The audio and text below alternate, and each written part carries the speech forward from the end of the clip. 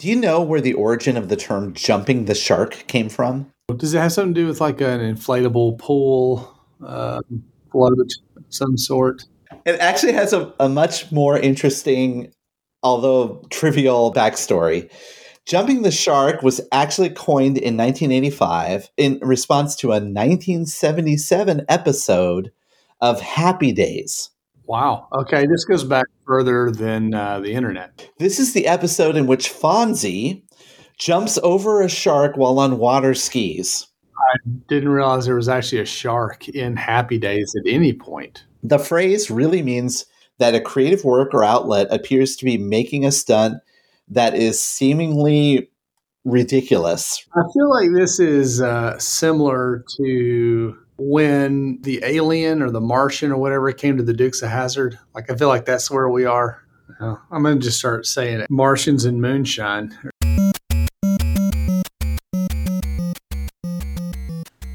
Welcome to Touchpoint, a podcast dedicated to discussions on digital marketing and patient engagement strategies for hospitals, health systems, and physician practices. In this podcast, we'll dive deep into digital tools, solutions, and strategies that are impacting our industry today.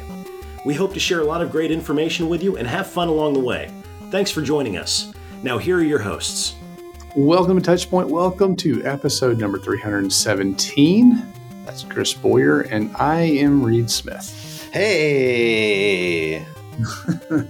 Is that the first Happy Days reference on the show? I'm not sure. It may be. I think it is. And for there's some people listening that may not know that was my Fonzie imitation there. Well, for those that have not seen Happy Days, well, no, I don't know. Maybe that's my recommendation for today is to go watch that episode. You have to stick around to find out. But before then, quick plug for the website, touchpoint.health. Touchpoint.health is where you can go to learn more about our show, previous episodes, all that kind of fun stuff, as well as sign up for the TPS report. You may be asking yourself, what is the TPS report? Well, it is an email, comes out every Monday morning with 5 articles to start your week. And that's it. That's all we use it for. That's all we plan to use it for. But literally you'll get an email on Mondays, 5 articles that we find interesting that might be something that would be useful to know about, or something about the industry, or technically kind of fits into this world of marketing, communications, digital innovation, all that kind of fun stuff. So we'll pause here for just a second. Again, touchpoint.health. Pop over there on whatever digital device that you're on, sign up for the TPS report, and then join us back for today's episode.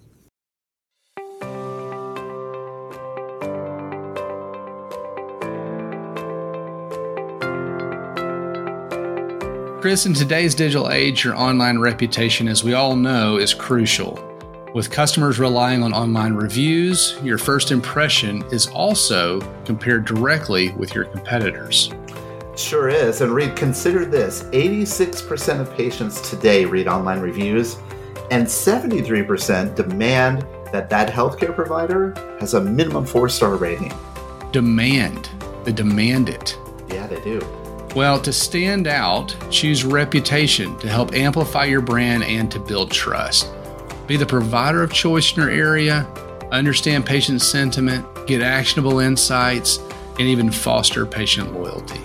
And look, here's the easy way you could do that. All you need to do is go visit reputation.com/touchpoint. That's reputation.com/touchpoint, where you can download their healthcare online reputation management guide and build a reputation that performs for you.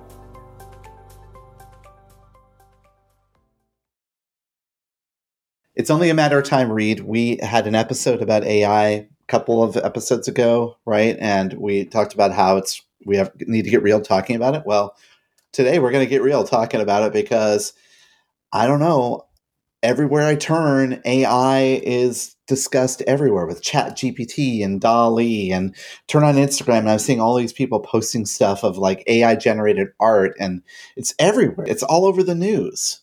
Real talk. Was that like a Mike Myers skit on Saturday Night Live?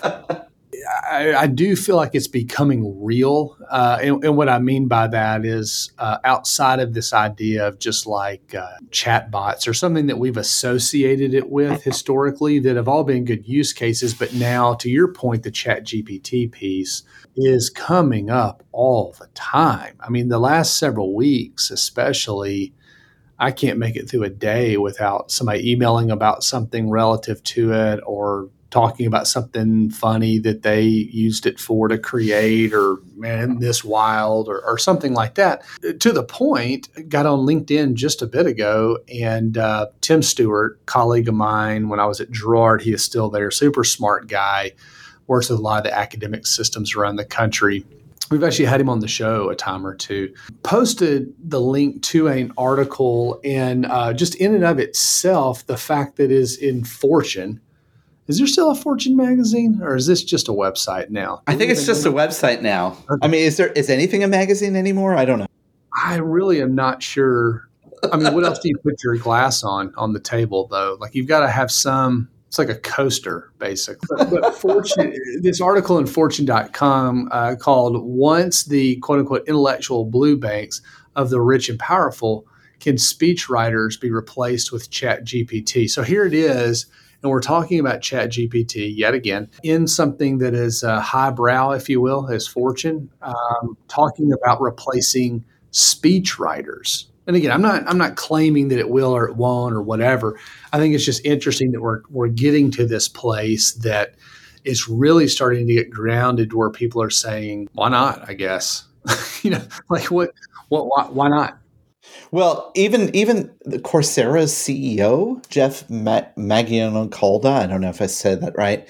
He actually said that he uses Chat GPT as a writing assistant and a thought partner. Can you believe that? He says that he actually adds that the program writes speeches for him in a friendly, upbeat, authoritative tone with mixed cadence. It's almost like we're humanizing this thing too much. Feels weird. A call out in here, which I think this is what's really fascinating about it, is it's, they talk about the fact that it's not so much the extent that Chat GPT is technology and technology that works, right? Like mechanically it does what it does. Mm-hmm. But will it or will it not replace corporate communications? But it has to do with more the motivation of corporate communications. Like, what are you trying to do? And I think that kind of gets to the crux of some of this. Do you want to call out that particular quote in this article that just made both of our heads turn? Yeah. So towards the end of this article, which again we'll link to, they kind of end the article somewhat with this statement of how much of the volume of corporate communications is a sincere attempt at to communicate strategies, build culture, and create a human connection between the organization's leaders and its stakeholders, ? And how much of it is just filling a vacuum with corporate noise?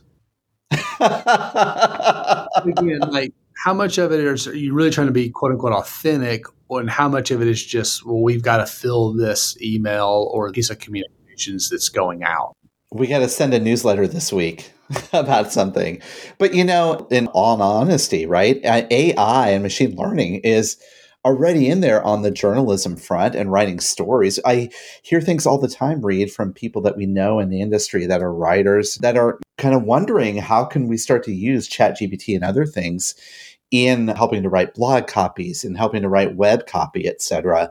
And another article that we found that's called "Who Needs Journalists When You Can Get ChatGPT to Do All the Work?"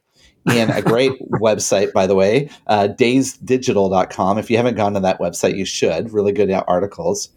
But they kind of highlight the fact that AI writing is already there. And the article says last month, the Dazed asked the ChatGPT whether it's going to take the job as writers.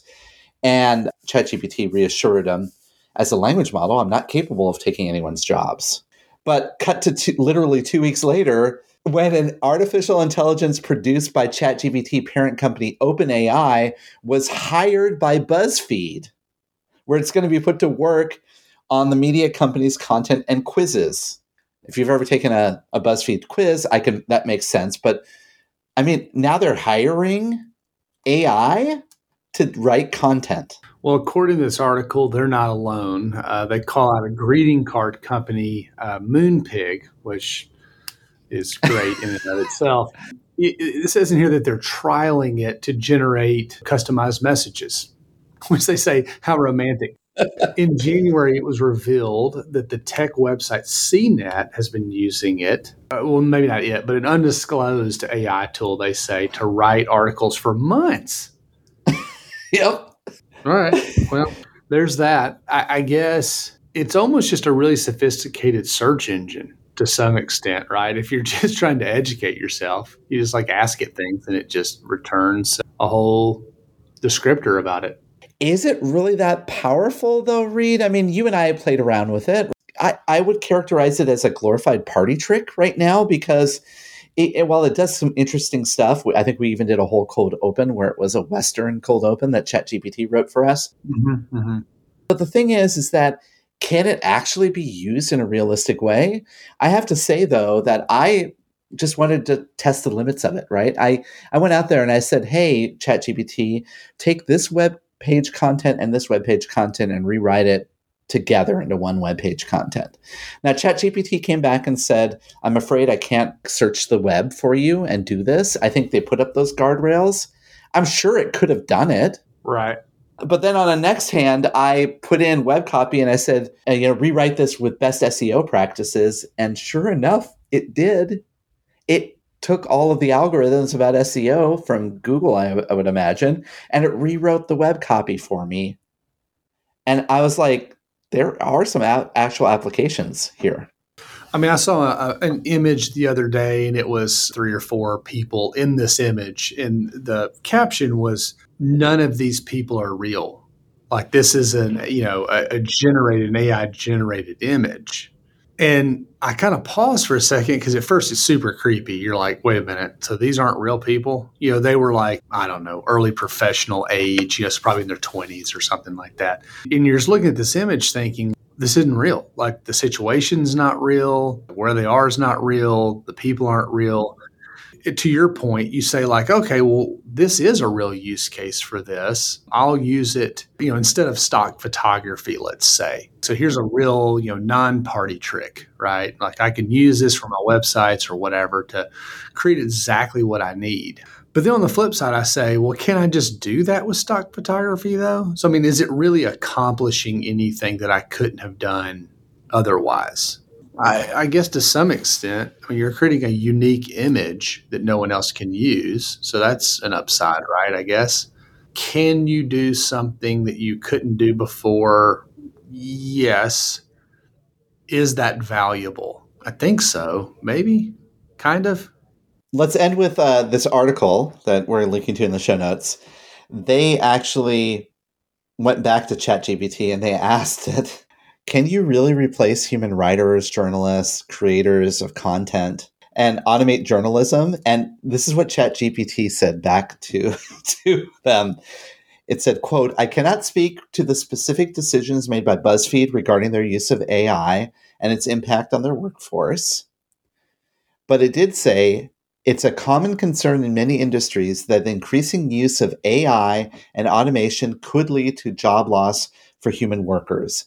And it's important for companies to consider the ethical implications of AI adoption and take proactive steps to ensure that workers are protected and their rights and well-being are respected. An AI machine told us that. Taking over the world. Taking over the world. Well, in more ways than one. Let's take a pause and we'll come back and let's talk about some ways that we're actually using AI right now in our digital marketing space because it's been there, right? We've been using it for a while. And then there's a really great interview later on in the show that we're going to get to. So stay tuned after this break and we'll be back to talk a little bit more about AI. Coming soon from Greystone, Bowstring, and Touchpoint Media, live from HCIC, a new podcast that brings you front row access to the latest innovative strategies that are shaping tomorrow's healthcare industry. In this 12-part series, as recorded live at the Healthcare Internet Conference, we'll hear from industry experts such as Paul Madsen of the Cleveland Clinic, Kathy Smith, of Roper St. Francis Healthcare, David Feinberg from Mount Sinai Health System, Rose Glenn from Michigan Medicine, and many others. Subscribe now on Apple Podcasts, Spotify, Google Podcasts, or your favorite podcasting platform. This podcast series is brought to you by Greystone.net, Bowstring, and Touchpoint Media. All right, so AI, we've talked a lot about it. Like I said earlier, it's been the focus of a number of episodes over the years. We've talked about how it's changing, kind of what we're thinking about and kind of even our lexicon on a daily basis because of most prominently ChatGPT here in recent months, if you will. But how is it practically changing what we do? We, me, you, kind of this hospital, healthcare, marketing, communications, innovation world. And just like CNET has been using AI for a number of months without telling anybody, we've been using AI for a number of years already. Uh-oh. So our good friends at Forbes have an article that we're linking to in the show note about how AI is transforming the future of digital marketing. And I think we've covered some of these use cases before, but let's address them again. One of the ways AI is being used in digital marketing, targeting. We've done a lot of efforts around targeting, building propensity models and looking at particular audiences, creating lookalike groups and all of these other things. AI has been at the center of that for a very long time. And in fact, two companies that they highlight, Amazon and Google and Facebook, maybe three companies, I guess, are connecting their recommendation engine technology to their targeted advertising platforms. And basically what that has become have been these supercharged, augmented machine learning platforms that become increasingly effective at taking data and creating customer profiles and assigning them to their buying habits. And that's been going on for years now. I mean, I can see that. I mean, just the idea from a targeting perspective, right? The more data you have. I mean, AI machine learning works really well when there's a lot of data to ingest, like at a high level. So if you think about all the targeting parameters that you could possibly imagine and being able to ingest all that, then certainly this becomes a way to make things more relevant and focused, I guess, for folks. And next on the list, content marketing. Again, you can just do away with all writers at this point. But they talk in here first and foremost about social media marketing. Social is probably what's really driven a lot of this on the content side, right? It's this need to generate, even websites is somewhat static to some extent, right? So this is where kind of the rise in content came in. Generating content just for the sake of generating content, referring back to the initial article we talked about, and doing it in a way that's very highly personalized. So I have seen on some social platforms some platforms that connect to your social platforms that could take a piece of content and you ingest all these different personas and it will redo your content on these social platforms based on those audiences, even to the point of changing the way the headlines are written or the images on that particular post are to make them very much personalized and creating that information so that it'll make much more of an effective marketing message, so to speak. Again, you can do it with all writers, I think. Well, I guess we're getting into the creatives now too, right? Yeah. Well, like I said, the ability to kind of create images of people that, don't exist is kind of wild. So, but from a targeting perspective and then from a content and kind of paid perspective, like this all makes sense because a lot of this is algorithm driven. So again, I can kind of get there mentally. It's not a huge leap. Another article we found talks about machine learning in digital advertising. Okay, machine learning is very much, sometimes when we talk about AI, we're actually talking about machine learning. That's right. Machine learning in advertising has been there for a while. And they outline a couple of ways that machine learning is being used. First of all, it could process a great amount of data to get insights on who your audiences are, as we've discussed, right? And improving ad creative, contextual relevance, targeting, and even bidding. These are all things that can kind of come together to help you with it from a digital marketing perspective, create more effective advertising. And I will tell you that if you use Google AdWords if you use Facebook ad marketplaces, they have machine learning built into these tools. That's how they develop these personas. That's how they tell you about optimal spend. They help you pick out the keywords. Do you remember the good old days, Reed, when we were picking out keywords by ourselves? When we would have to load in our list of 100 keywords into the ad platforms? They don't do that anymore. No, that was back when you had to know how to spell atrial fibrillation. Yes. So, and again, a lot of this just programming, math, science, algorithms, things like that make sense to me, like that logic, right? The things like bidding more strategically or, ability to, boost, relevance and things like that. I can get there. Like I get that. The content stuff is what kind of blows my mind, out of all of these things. Do you think that using this kind of content and creating the content, creating the creative, the writing and all that is, as what ChatGPT warned us, is that an ethical use of AI adoption? I mean, that's a good question, because even if you think about the images that are created, is pulling that from somewhere, right? Like I understand that like that imagery does not exist in that state anywhere. However, it's pulling parts and pieces, and so it's like, how do you credit that back? What does that do to artists out there? Yeah, And I think that's where some of the ethical stuff comes in too. It's just like, where is it pulling, for lack of a better word, inspiration from? I hear you on that for sure. Absolutely. Why don't you talk about how AI is being used with CRMs, Reed? CRM is an interesting one because natively that's what you're talking about, which is targeting to some extent. So I can imagine we were already doing this to some degree by ingesting information and then using that to more, precisely engage outside of what we could have done on our own. And there's an article that we'll link to here from crmswitch.com, but they call out things like, lead scoring or forecasting, recommendations, natural language search, stuff like that. Forecasting, I think, is the most interesting one to me. If you start looking at where we've ingested all this information and now we're starting to be predictive about things. Now, that becomes very valuable if you can understand, not just from a marketing standpoint, but from an operations standpoint, that we're able to use this information to make decisions off of going forward.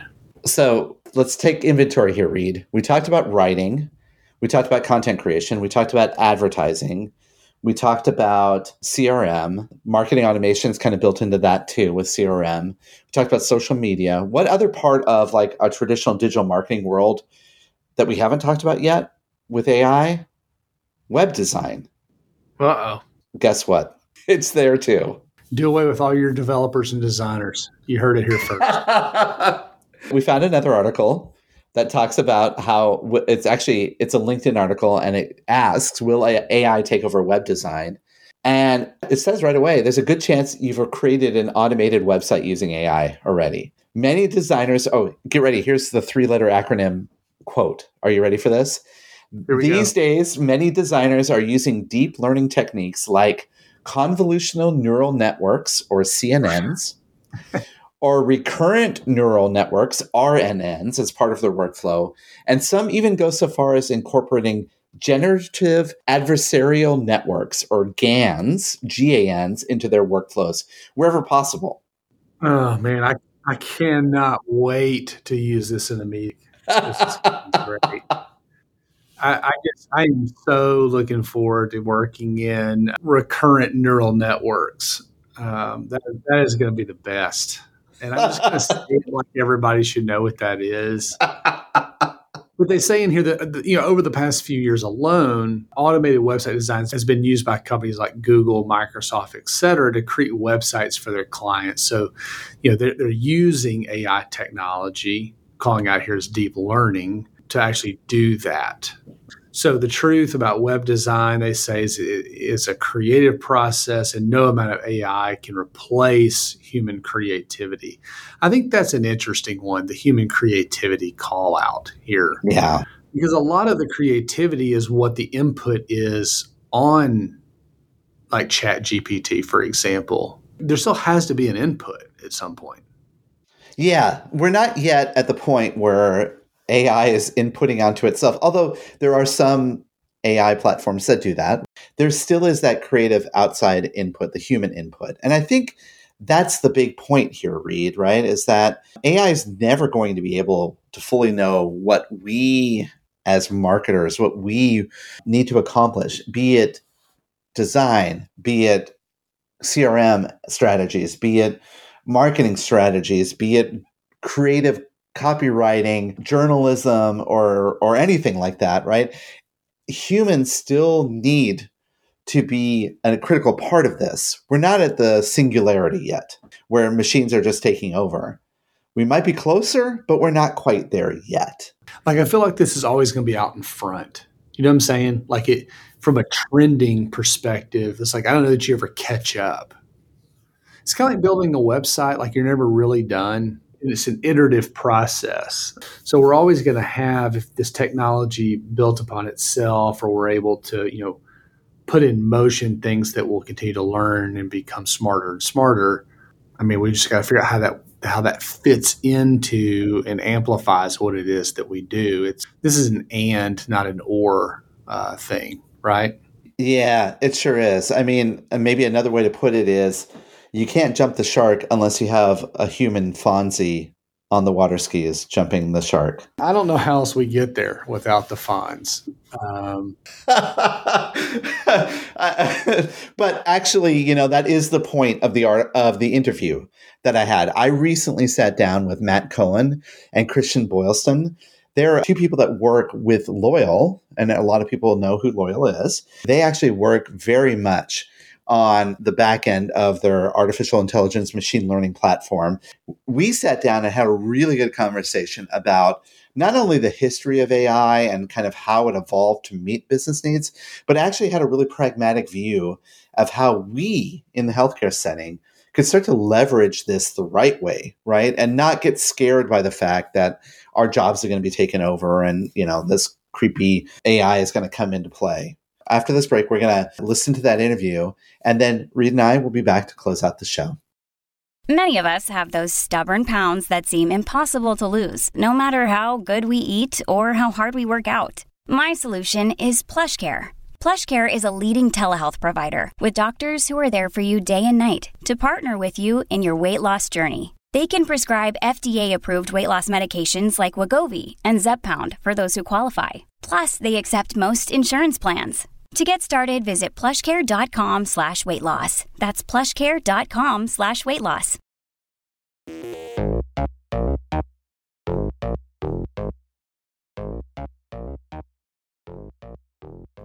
All right, welcome back to the Ask the Experts segment of the podcast. And today I am delighted to talk to two experts, not just one, two. So for those of you listening in, this is a twofer interview today.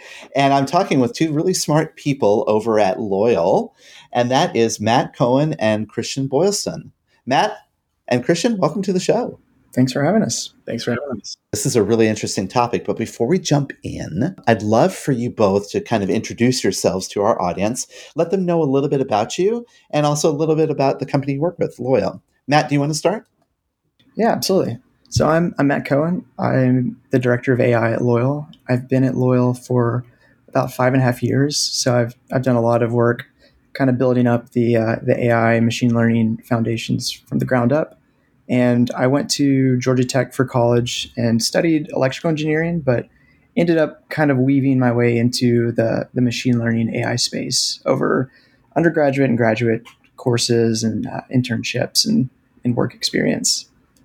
That's awesome. I don't believe, at the time that you went to school, there probably wasn't a degree around AI and machine learning, right? I'm not sure if there is now, but back then it probably wasn't. So that's interesting how you found your way into that. Christian, why don't you share with people your background as well? Yeah, I can answer the last thing you just said. They did, in fact, have a degree in it now, and I did get it.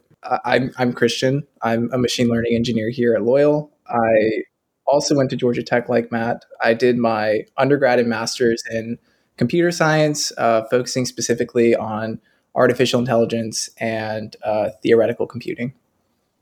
I think it's really crazy that nowadays that they have that as a degree. Back when I went to school, computer engineering was just pretty much as you could do, but wow, it's just crazy. But I think it kind of speaks to the topic that we're going to talk about today, which is AI and machine learning. When I listen to the news, and inevitably the tech segment of whatever the news is, or looking online, AI and machine learning is like kind of all over the place now. It's what they call jump the shark, if you guys get that reference, right? It's like everywhere. And recent stories and news seem to imply that AI is just like going to take over everything. And I think today we want to maybe realign expectations. But I'll start with that. Matt, do you think AI is going to take over everybody's jobs and we can all, do something else? I don't think so anytime soon. I think I hope not. I'm not really much for the idea of it fully replacing. I think it's a tool to aid people in their work. Data driven efforts, a lot of workflow optimization, assist along the way.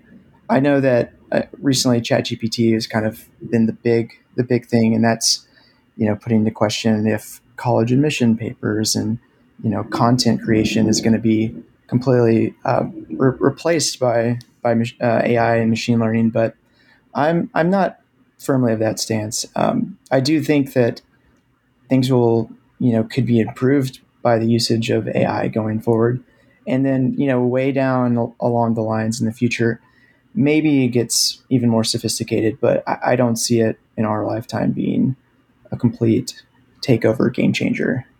Okay, so we don't have to worry about AI like taking college entrance exams and passing. Or actually, I heard a recent news story. It said they got a C plus, so just barely passed, I guess. I am also hearing about it, Christian, in taking over the artistry world too. I mean, there is a lot of swirl and hubbub about artificial intelligence and machine learning. What's your perspective on that? I think there's a lot of reasons to be worried, but sometimes not for the reasons that people may think. I think sort of historically, the idea of artificial intelligence is sort of trying to recreate something on par with the human mind.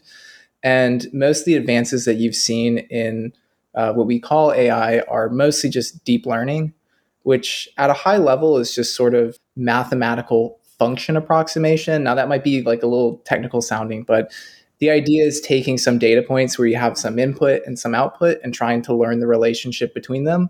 So like if you can imagine in, I don't know, maybe third grade where you had some plots on a point and you drew a little line through it, you'd say that that's some approximation of the relationship between those two things. What we're doing is that, but at a far more complicated level.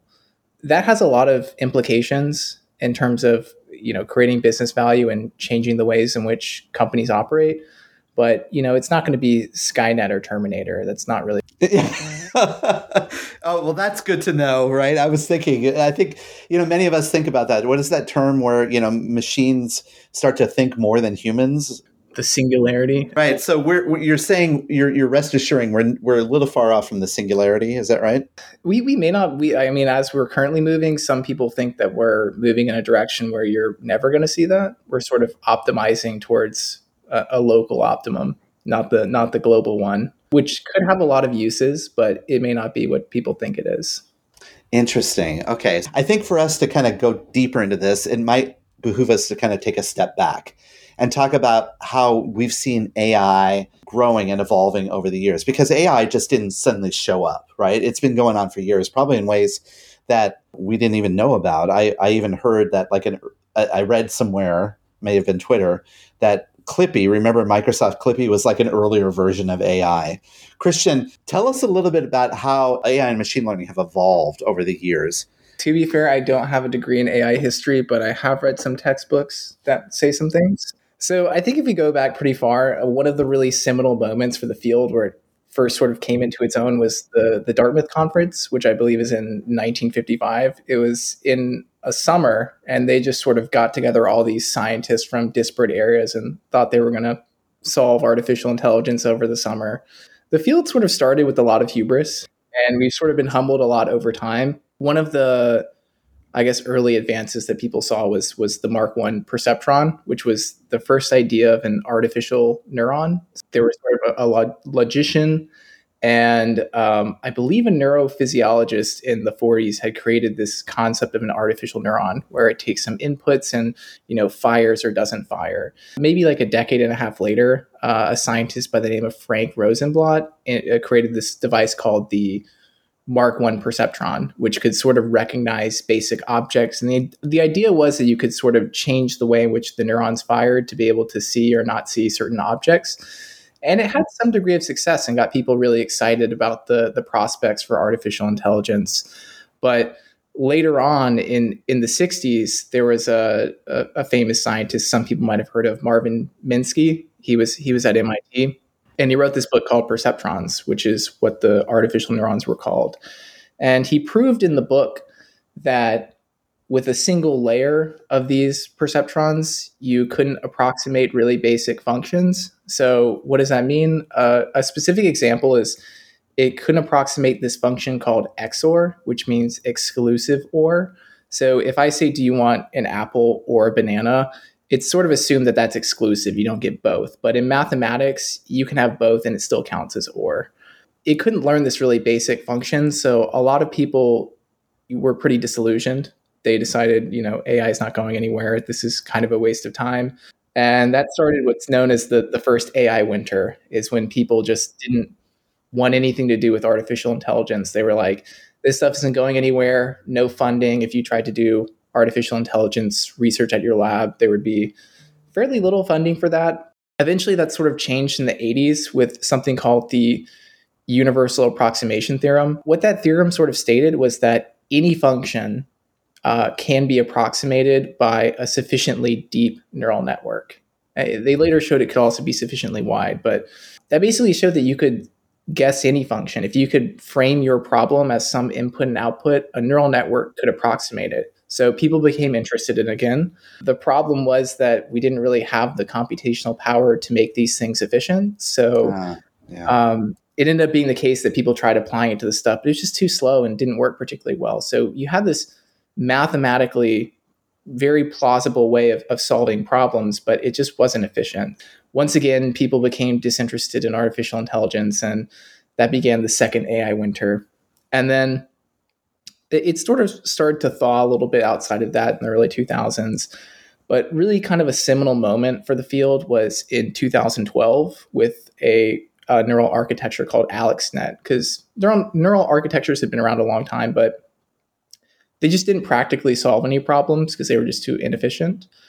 And in this case, I believe a PhD student under Jeffrey Hinton at University of Toronto was in this competition where they were trying to classify images, saying like, is this a dog or is this a, Coke can or whatever. There was labels and there was pictures, and you had to make some sort of model that was going to guess, given some picture, what label it belonged to. And the person who was doing it, Alex, he discovered that you can train these neural networks on graphical processors. He figured out that a lot of these operations can be easily done in parallel. So he figured out that he could efficiently train a model doing this. And that was in 2012. And this model kind of blew a lot of the others away and showed people oh, we can actually do this. And ever since then, it's just been more and more of that, deeper neural networks, bigger, finding better hardware. But it's all been about deep learning. If you've seen anything that's impressive, it's probably deep learning. Okay, but so the way you describe that, it's interesting too, Christian. I like that. There's been a lot of business related applications that started to evolve out of it. That's about the time where I started to hear about Google experimenting a little bit. Well, maybe that's the 2010s or that, so to speak. IBM's, Watson, that was a big news, etc. Now let's flash forward to today, right? Now we have these things that people are just going to, like ChatGPT, and even doing AI to build artwork. Is that what everything's been leading up to? I don't think so. I do agree that it feels a bit like a party trick. I guess it's worth mentioning that what Christian was saying, I guess it's very revealing how AI and machine learning, they're kind of two distinct different things. AI is this, more of the idea of general intelligence, this being able to solve lots of different problems simultaneously. And machine learning and deep learning is more small task specific. So we have these things that are really sophisticated for these really, specific tasks. So if it's DALL-E, it's generating an image from input text, which it is conceptually very, very impressive. But if you look at some of the results, it's still abstract. It's bizarre. And then ChatGPT is very sophisticated. It's a simple, premise. Give it an input prompt, and it responds It answers questions, it generates code. It's still a really tightly defined task. It's got a long ways to go before it's actually useful in greater context. Its accuracy it's well known that it's not necessarily generating plausible answers. A lot of it's incorrect. It's good at really constrained tasks, but natural language is a very, very unconstrained task. So it's got a ways to go in a lot of those regards. But machine learning it's interesting. It's been around for a little while. Christian and I have talked a little bit about how a lot of the things that are lower stakes is where you see it produced at larger scale. So if it's something like Spotify that's recommending songs to you, the risk is pretty low. It's if you don't like the song, you might let them know, you might give it a thumbs down, or you might skip the song. That might be the extent of it. And things like Netflix, recommending a lot of these recommendation systems that are leveraging some of this technology behind the scenes. You do have certain places that have made it to scale. Things like ChatGPT, if you want to apply that in the healthcare space, that gets a little questionable, because you really have to worry about there's a lot more at risk there. A lot of AI machine learning types of work in things like healthcare specifically, helping optimize different workflows, automate tasks, not trying to replace people, but trying to improve the efficiency of different things. And we've even seen machine learning algorithms that can, diagnose cancer, but those are, again, that's much higher risk. That's harder to adopt. But at Loyal, we want to help people find the right care. So we can apply machine learning and AI to try to drive people in the right direction when they're finding a provider that can satisfy the specific needs, or performing searches across a wide variety of different healthcare related inputs. It can be really powerful for, I think of it usually as tasks, like task specific types of things. And if you can define the task, if you can define the inputs and the outputs, then you can often solve a lot of problems. I'm starting to think of it as like almost there's two, and correct me if I'm wrong, two different ways, two different major applications where you could take AI and machine learning.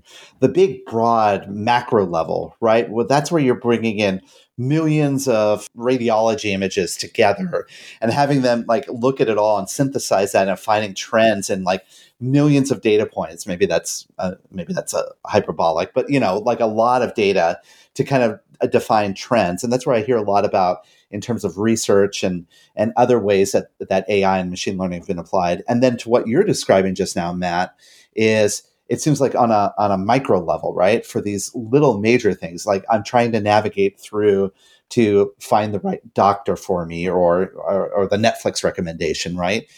Is that a fair way to kind of look at it? I'll disagree a little bit. I'll say that it's I would say it's more continuous than that. It's a general framework where it's not either big or small. It's anything that you can define in terms of input and output can be thought of a machine learning problem. And that's why we see so many diverse things. It's all a piece of like the same pie, like a self-driving car, you're taking in, pixels from the cameras, readings from LiDAR sensors and other stuff. And then on the output, you're predicting, the angle of the steering wheel, the degree to which the brake or the gas is pressed. So you're predicting three numbers at the end.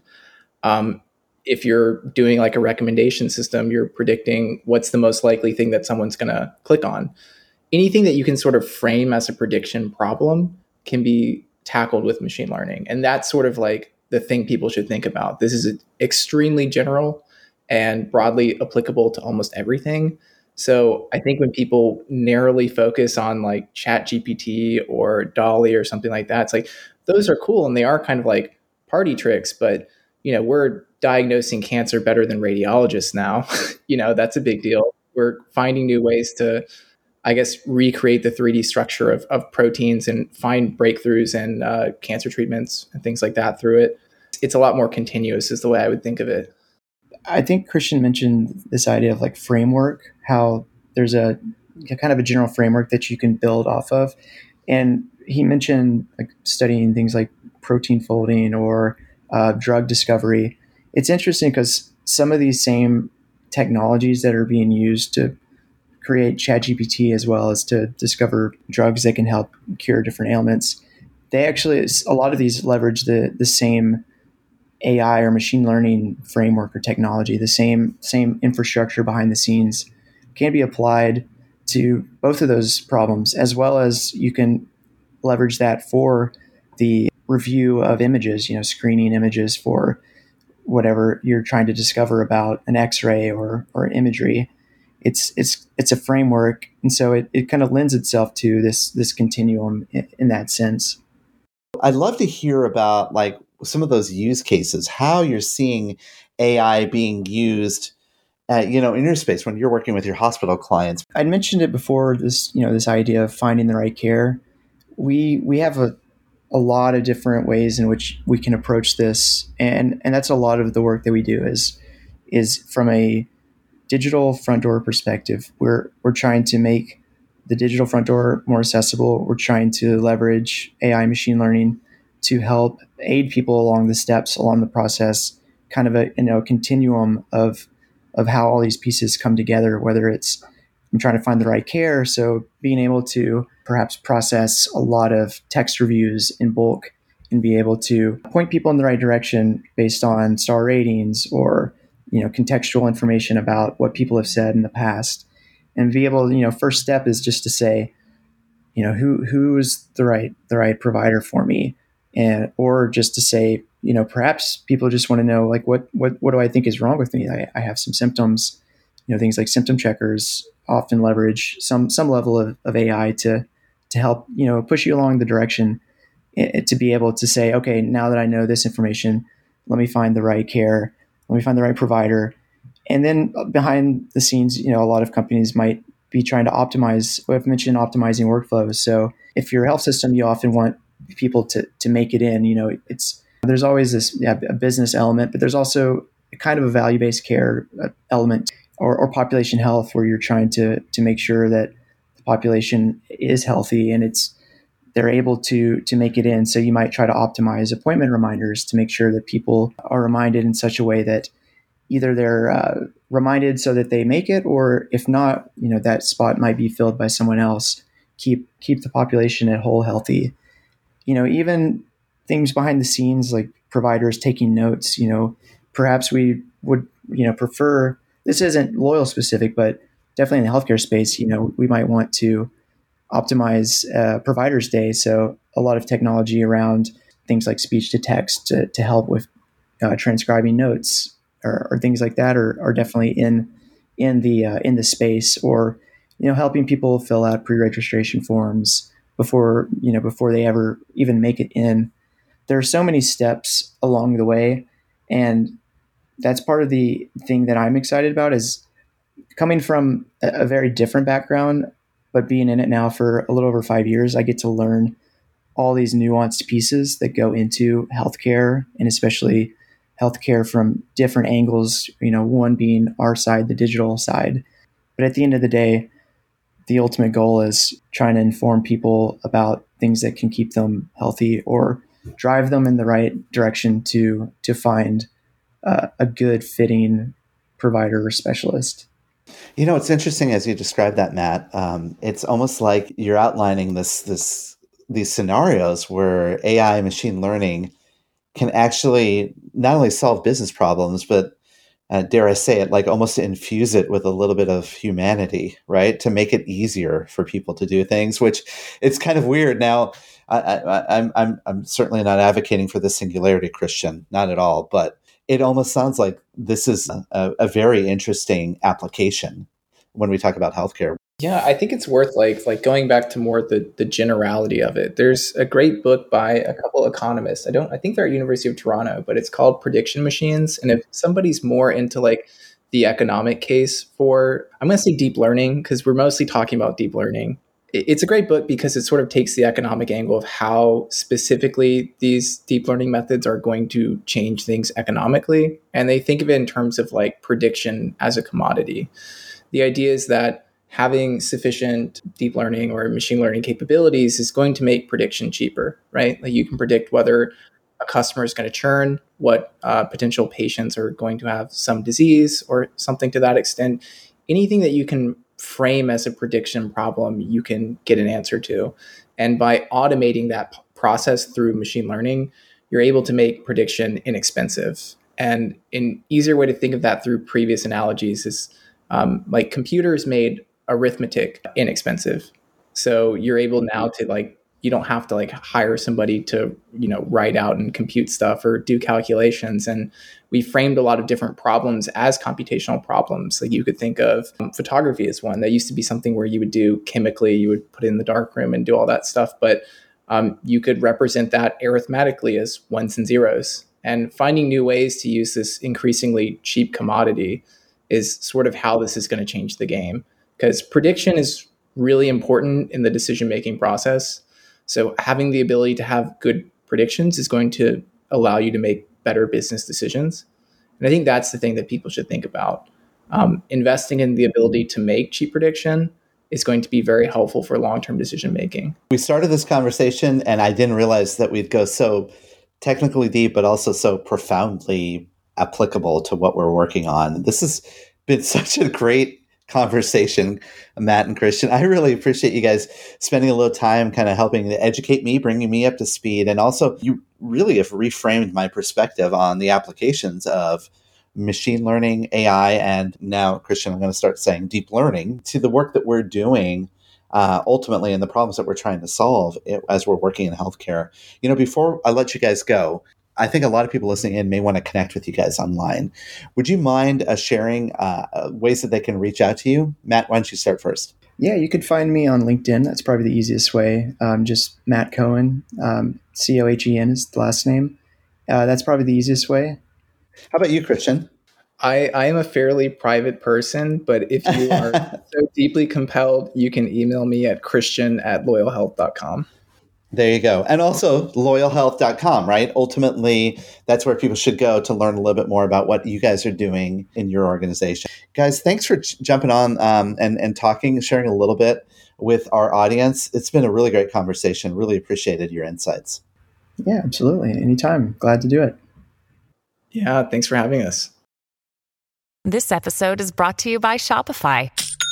Forget the frustration of picking commerce platforms when you switch your business to Shopify, the global commerce platform that supercharges your selling wherever you sell. With Shopify, you'll harness the same intuitive features, trusted apps, and powerful analytics used by the world's leading brands. Sign up today for your $1 per month trial period at shopify.com/tech, all lowercase. That's shopify.com/tech.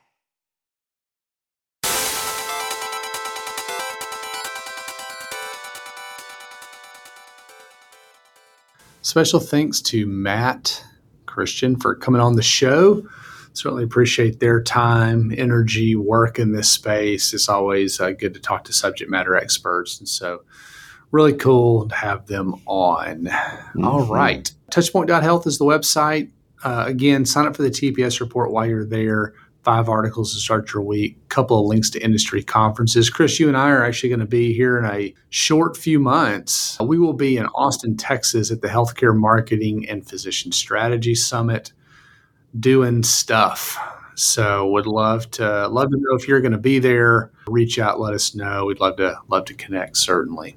Absolutely. One of the stuff we're going to do is we're going to record a live episode of the podcast there. So if you're interested in either joining that panel discussion like we normally do, or just attending and listening in, reach out to us. Let us know. We're going to have a dedicated room and everything. So we're looking forward to it. All right. What do you got for a recommendation today? Reed, I'm going to recommend something that seems a little bit more analog, less digital, but it is kind of digital in nature. Let me explain. We pulled the plug a long time ago, right? We're cord cutters and we're streaming all of our stuff through various different streaming platforms, etc. But one of the things my wife said to me, I guess a week ago, she said, of all of our streaming platforms, we can't get the Super Bowl through live TV. It's just not an option for us. And so what we did is we did some research and we found a amplified HD digital TV antenna that we can hook up to our television. It's a flat signal booster, basically. Okay. And you can get on-air TV, I guess, basically live TV. The one we got is the One Bion amplified HD digital TV antenna, and it supports 4K 180p all the older TVs and up to the newest TVs. It can be connected through to this. On Amazon, it's having a flash sale right now. I guess we're not the only ones looking to do this, right? It's like 60% off the list price right now. It's like under $20 to get one of these things. Ordered it off of Amazon, got it in within that day. It was delivered when we ordered it. And so we're going to hook it up. So now we can watch the Super Bowl live. So for those of you that maybe are struggling and maybe you just want to go back the old school way, get yourself one of these amplified digital TV antennas so you can actually get real life TV. Coming full circle, my friend. We're back to the rabbit ears. Back to the rabbit ears. Get your tinfoil out. I'm going to recommend one thing, but there's several options here. So anyway, I was this week was in, of course, live here in Nashville, work here in Nashville. Was downtown for a telehealth conference that happened to be here in Nashville. And it was in the Country Music Hall of Fame. And in that same building, kind of down the bottom, there's a place called Hatch Show Print, hatchshowprint.com. And they're the ones that have made posters for all the musical acts from all the years, right? So they're a letterpress print and design shop that's been around since 1879. And so they make all these little posters, for different concerts and venues and all that stuff through the years. So they've done all the stuff with Elvis and Johnny Cash and all these famous performances. They made the posters that people hung around town. So they're still around today. It's an old school press. It's really fascinating. And so if you're here in Nashville, I know Vive, which is part of Health, is coming up and it's here in Nashville. If you're coming to town, be sure to check it out. You can actually visit them and watch, and you can kind of watch through the windows them doing, the production side of the thing. But you can also take a tour. You can buy stuff. They have an entire shop there where you can get greeting cards. But it's a really cool print based, just kind of old school, to your point, analog. And you can, if you're interested, maybe you have an event coming up, at your company, corporation, organization, but they do custom. So you can actually get these really cool posters done, like if you're having an annual conference or something like that, that is somewhat of a collector's item, right? And wow, it's not that's digital, cool. But it's really cool. So check out their website, hatchshowprint.com, and there's all kinds of stuff. You can book a tour there, learn more, look through their gallery, see different things that they've done, and learn more about them. It's awesome. What a great recommendation. I'm going to have to check them out. Might have to come down to Nashville and visit you, Reed, and you can take me on a tour. There you go. All right, folks. Thanks for joining us. Thanks for spending a few minutes with us this week. We certainly appreciate it. Hope you'll find your way back next week for a new episode. You never know what may come. But if you've got an idea of who we should talk to, what we should talk about, etc., reach out. LinkedIn's probably the best way to track us down and have a conversation about it. We'd love to hear from you. And again, if you're going to be in Austin for HMPS, let us know that as well. For Chris Boyer, I'm Reed Smith, and we'll see you next week. This has been a Touchpoint Media production. To learn more about this show and others like it, please visit us online at touchpoint.health.